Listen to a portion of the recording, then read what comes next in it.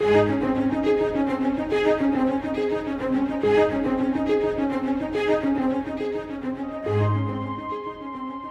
great example and instructor in prayer is the Lord Jesus Christ. In God's Word, we find everything we need to develop a life of prayer. Join Scott Pauley today as we study the Bible together.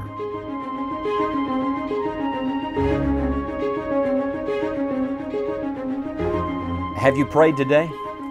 Better yet, have you prayed for someone else today? Andrew Murray said that he came to view prayer for himself as simply the means of God getting him ready to pray for others. That's powerful. To think that the ultimate in prayer is praying for other people, entering in, bearing one another's burdens, and so fulfilling the law of Christ. 1 Timothy 2:1, God commanding us to pray intercessory prayer. I wonder, do you have an intercessory prayer ministry? You see, that's something you can do wherever you are.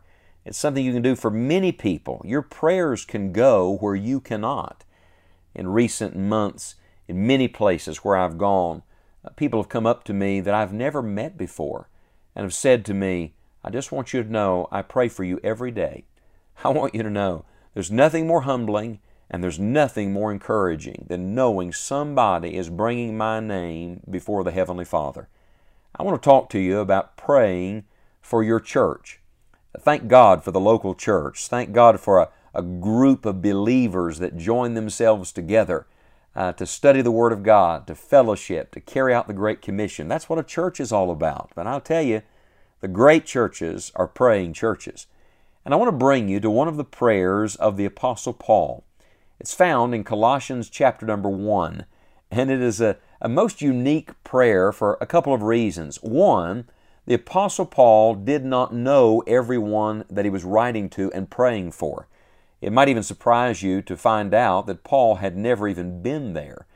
I think there's a wonderful application here, and that is you can pray these things for those you know well and even for those who are strangers if they are a part of the family of God. So you can pray this for your own church family. You can pray it for other churches. And you may know a church right now that really needs special prayer. This would be a great thing for you to begin to pray. Another unique thing about this prayer is that every request was for some spiritual thing. I have to be honest with you. Most places where I go, when they're having a prayer meeting and they open the floor for prayer requests, you get everything known to man. I could give you lots of examples, and you're thinking of some right now. Lots of physical things, lots of ailments. Sometimes the prayer request time becomes nothing more than gossip time or time to talk about needs. But real prayer gets to the heart of the matter. And the heart of the matter, of course, is spiritual reality. And then, I love this, Paul kept praying for them without seeing all the results. You see, here's a man who's not going to necessarily even be at Colossae. He's only going to get some reports from there.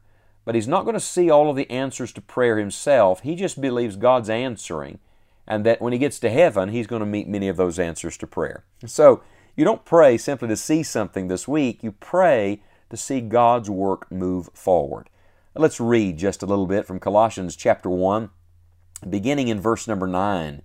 He says, "For this cause we also, since the day we heard it, do not cease to pray for you." And I must stop there just for a moment and remind you that 1 Thessalonians 5:17 says the one thing we're to do without ceasing is pray without ceasing. Do you hear his terminology here? I do not cease to pray for you. An Old Testament parallel to this is the prophet Samuel in 1 Samuel 12:23. He says, "God forbid that I should sin against the Lord in ceasing to pray for you." Did it ever dawn on you that it's actually sin for us not to pray for one another? It's actually sin for us to stop praying for the church and for fellow members of our local assembly. It's actually sin. The Bible says, "Him that knoweth to do good and doeth it not, to him it is" what? Sin. So is it good for you to pray for one another? Is it good for you to be a prayer warrior in your local church? Yes and yes. So what is it if we don't do that? Well, it is sin. One of the great failures, the average church member, is not what we do, it's what we fail to do. It's what we leave undone. And that is, we fail to pray as we ought to pray. And then he goes on and says, "And to desire that you might be filled with the knowledge of His will in all wisdom and spiritual understanding." that you might walk worthy of the Lord, unto all pleasing, being fruitful in every good work, and increasing in the knowledge of God, strengthened with all might according to His glorious power, unto all patience and long-suffering with joyfulness, giving thanks unto the Father, which hath made us meet to be partakers of the inheritance of the saints in light. Now, there's a lot in those verses. As a matter of fact, they're so packed full of truth.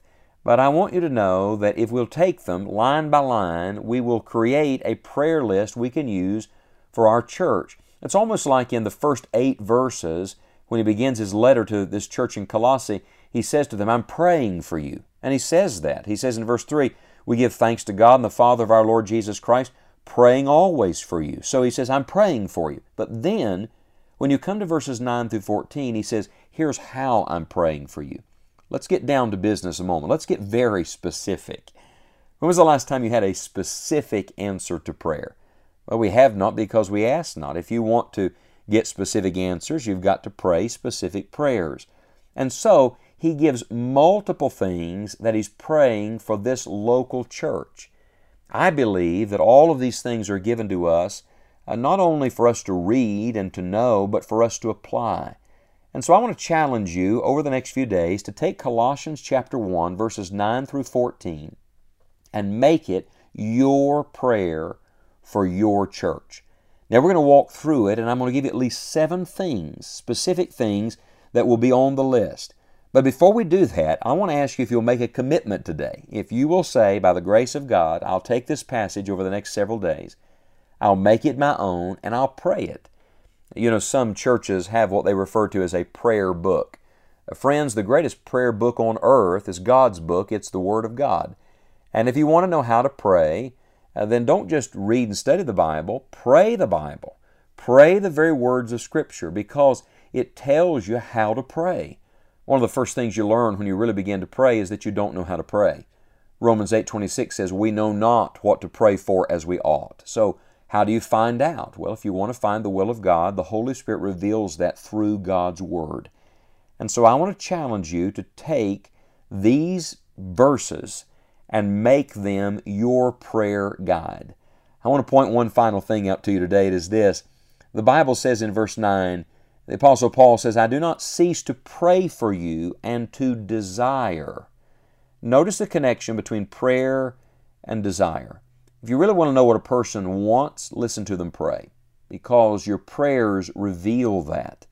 And I love this. His greatest desire was that spiritually this church would become everything that Jesus wanted it to be. It wasn't Paul's church, it was Christ's church. It wasn't some family's church, it was God's church. And Paul had God's heart. He wanted it to become everything that God wanted it to be. If you want to help your church become everything God created it to be and founded it to be, then why don't you enter into prayer this week? Why don't you say, look, I can't do everything, but I can do something. I can't answer for everyone, but I can answer for myself, and by the grace of God, I'm going to pray. And I'm going to pray definite things and spiritual things. I'm going to pray for my local church, and I'm going to begin today.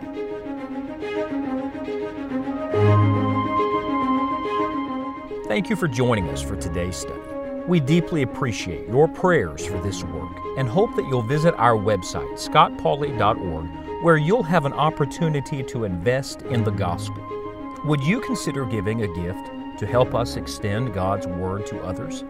You'll also find many other encouraging resources. Our prayer for you is that with Christ, you will enjoy the journey.